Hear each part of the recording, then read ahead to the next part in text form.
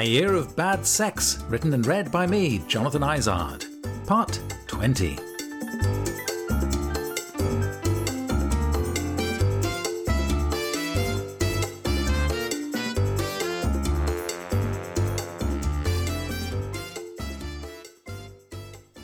A Spanish chef called Diego made a date to come and see me. He didn't turn up. Profuse apologies, change of shifts, a colleague's son was ill, blah, blah, blah. It may have been true, or some of it, or he just got a better offer. I realised it was April the 1st. And who's the old fool, I thought. Back to the naked swim. I'd been talking to a cute guy called Chi, it was his mother's maiden name, but I also had Jalil penciled in.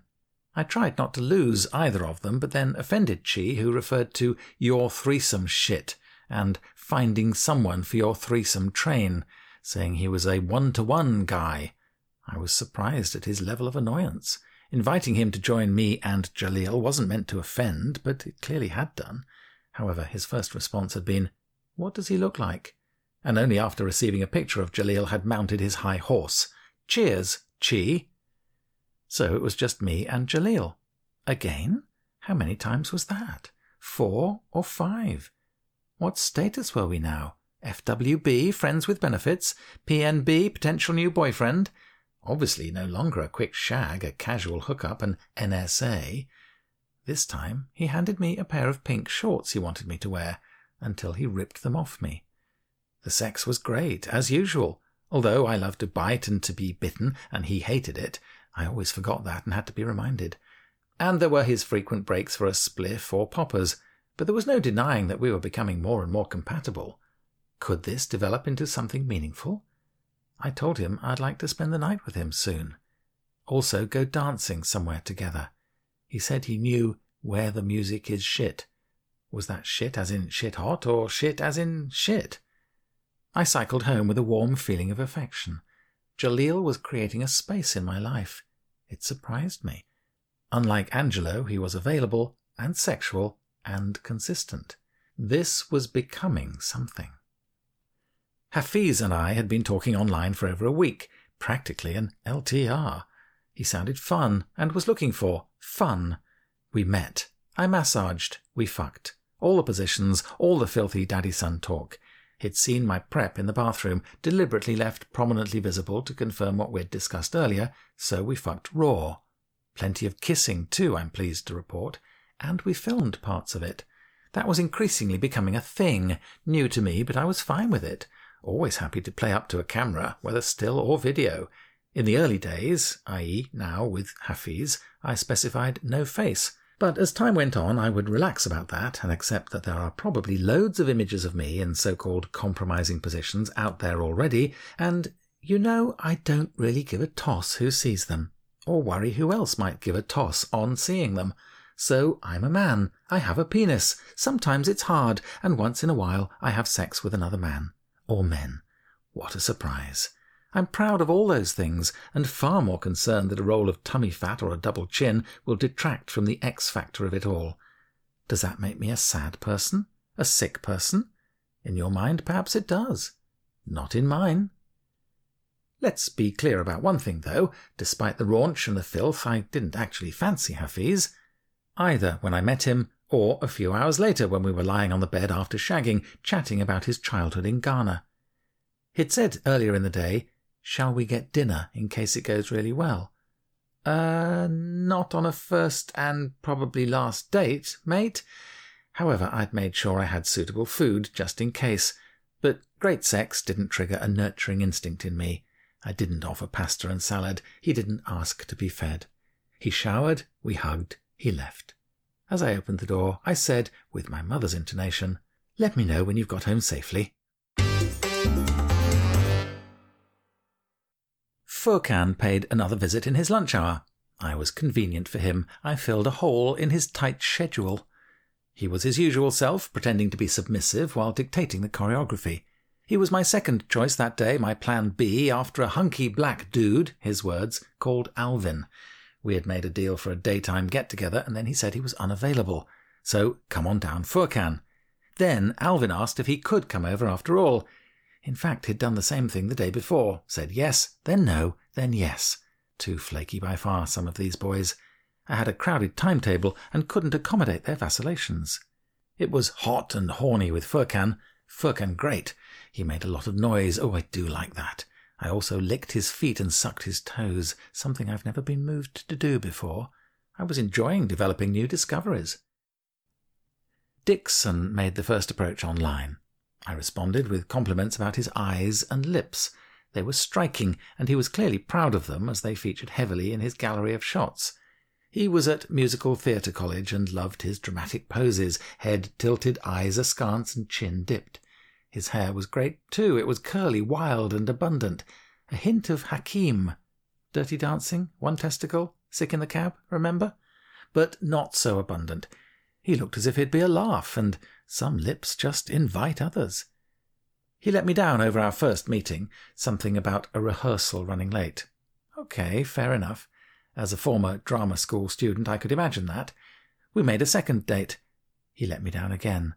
This time it was a story about not knowing what time a slimming class ended, combined with something about a pipe bursting and having to find a plumber. It sounded a right cock and bull tale to me. It wasn't the bull that interested me. I went for a coffee with a mate, at which point Dixon contacted me again to see if I was available after all. Jesus H. Christ. I know we're all allowed to change our mind, but could I just point out that in all my crazy cruising and horny homo hookups, I never once messed anyone around over better offers or cold feet. Thank you. Even dirty geriatric whores have some standards. But then, as soon as he apologized for his double cancellations and asked if I'd dumped him, I rushed to claim the role of nice Jonty and reassured him no, I would give him a third chance to disappoint me.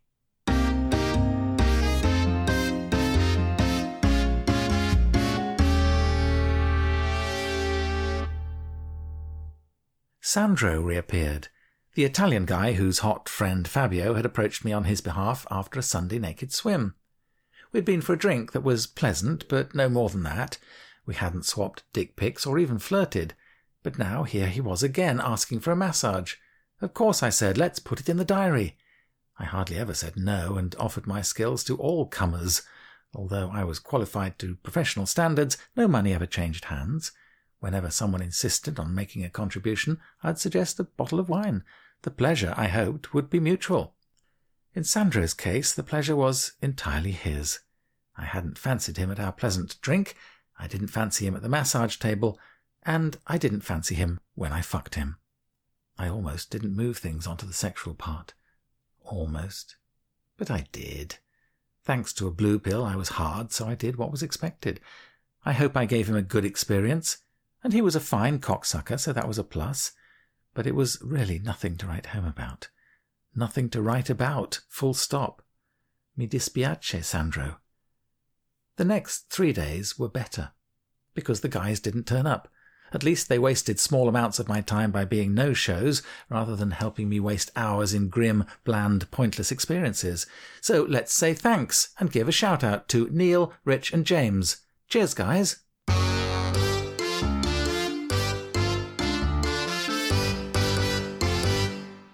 Two days to myself, and then stood up again. This time his name was Anson. He sounded intelligent and fun in our chats. He made good jokes with clever puns and literary references. Floppy hair, cheeky smile, and a brain. What a find! And just 4 stops for me on the Victoria line. This would be fun. But 9:30, our arranged hour, came and went. I fell asleep on the sofa. I woke up, sent a message, and had no reply. Bastard. Next day came Anson's apology. He got the wrong day. Could we try again? You got the wrong guy, I thought, and didn't bother to reply. Anyway, there was another naked party the next day. That would provide laughs and non-sexual nudity. At the event, I felt the usual jealousy when anyone paid attention to Angelo, and a lot of people did.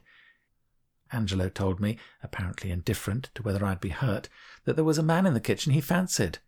I then went to chat to the guy named Phil and proceeded to facilitate a conversation between them. What the hell was I doing? Why was I adding to my own distress? In the hot tub, I sat next to Angelo. Under the curtain of bubbles, I let my hand stray onto his leg. Is that okay? I asked. He nodded. I went further and reached his cock. I played with it for a while. It stayed as soft as an overcooked leek.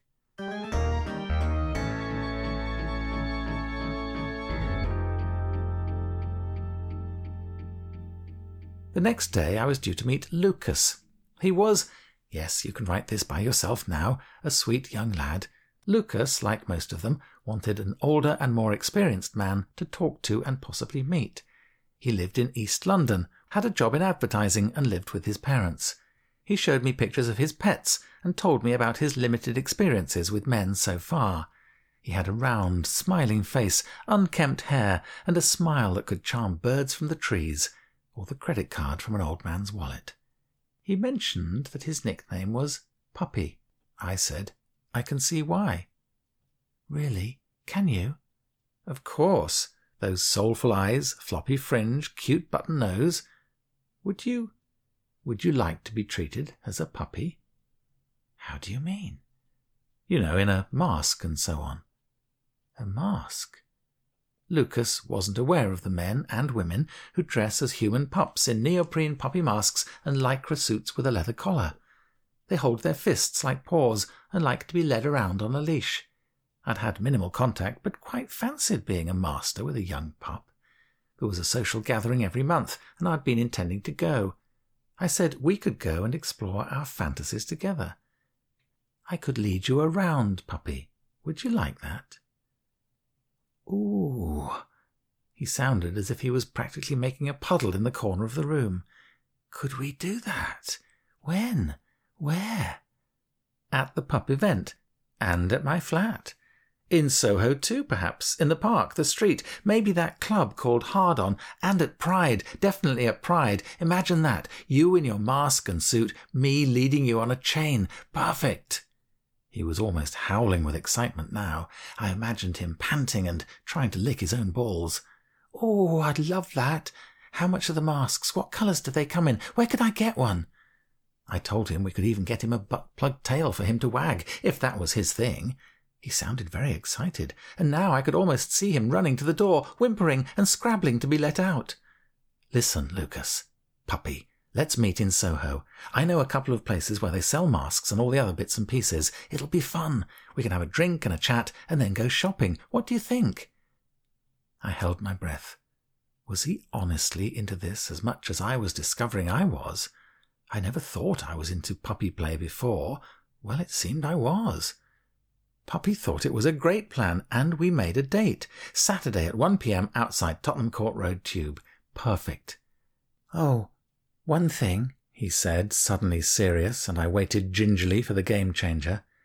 Look, I'm not expecting you to buy anything for me. Just help me choose. That was a relief. I'd looked online and they were over 100 quid. I'm working, he said, so I'll buy it myself, but it'd be great to have you help me pick one out, and maybe I can help choose something you'd like. I confessed I did have a hankering for a glittery jockstrap. Doesn't every man in his mid-60s? No? Thank you for telling me about the pup stuff, Jonty, he said. I can't wait. And, all together now, he didn't turn up or reply to any of my messages. So what the fucking fuck was the little fucker fucking well fucking around at, for fuck's fucking sake? Did he mean any part of what he said? Did he get cold paws? Or was he always playing me, encouraging this pathetic old man to believe that a handsome young chap would really indulge in those crazy antics, enjoying the thrill of power and his ability to control the level of defeat and distress I'd feel as I stood on the pavement and the minutes ticked by? Or was Puppy even Lucas, a young man in East London? It could have been anyone, an 80-year-old woman in Kazakhstan, for instance, or my neighbour, or a colleague. But I wanted to believe in the scruffy hair, the cheeky smile, and the image of us as handler and pup. The little shit. I wasn't entirely deflated. I still bought that sparkly jockstrap. And one day I'll find a person who wants to wear a puppy mask.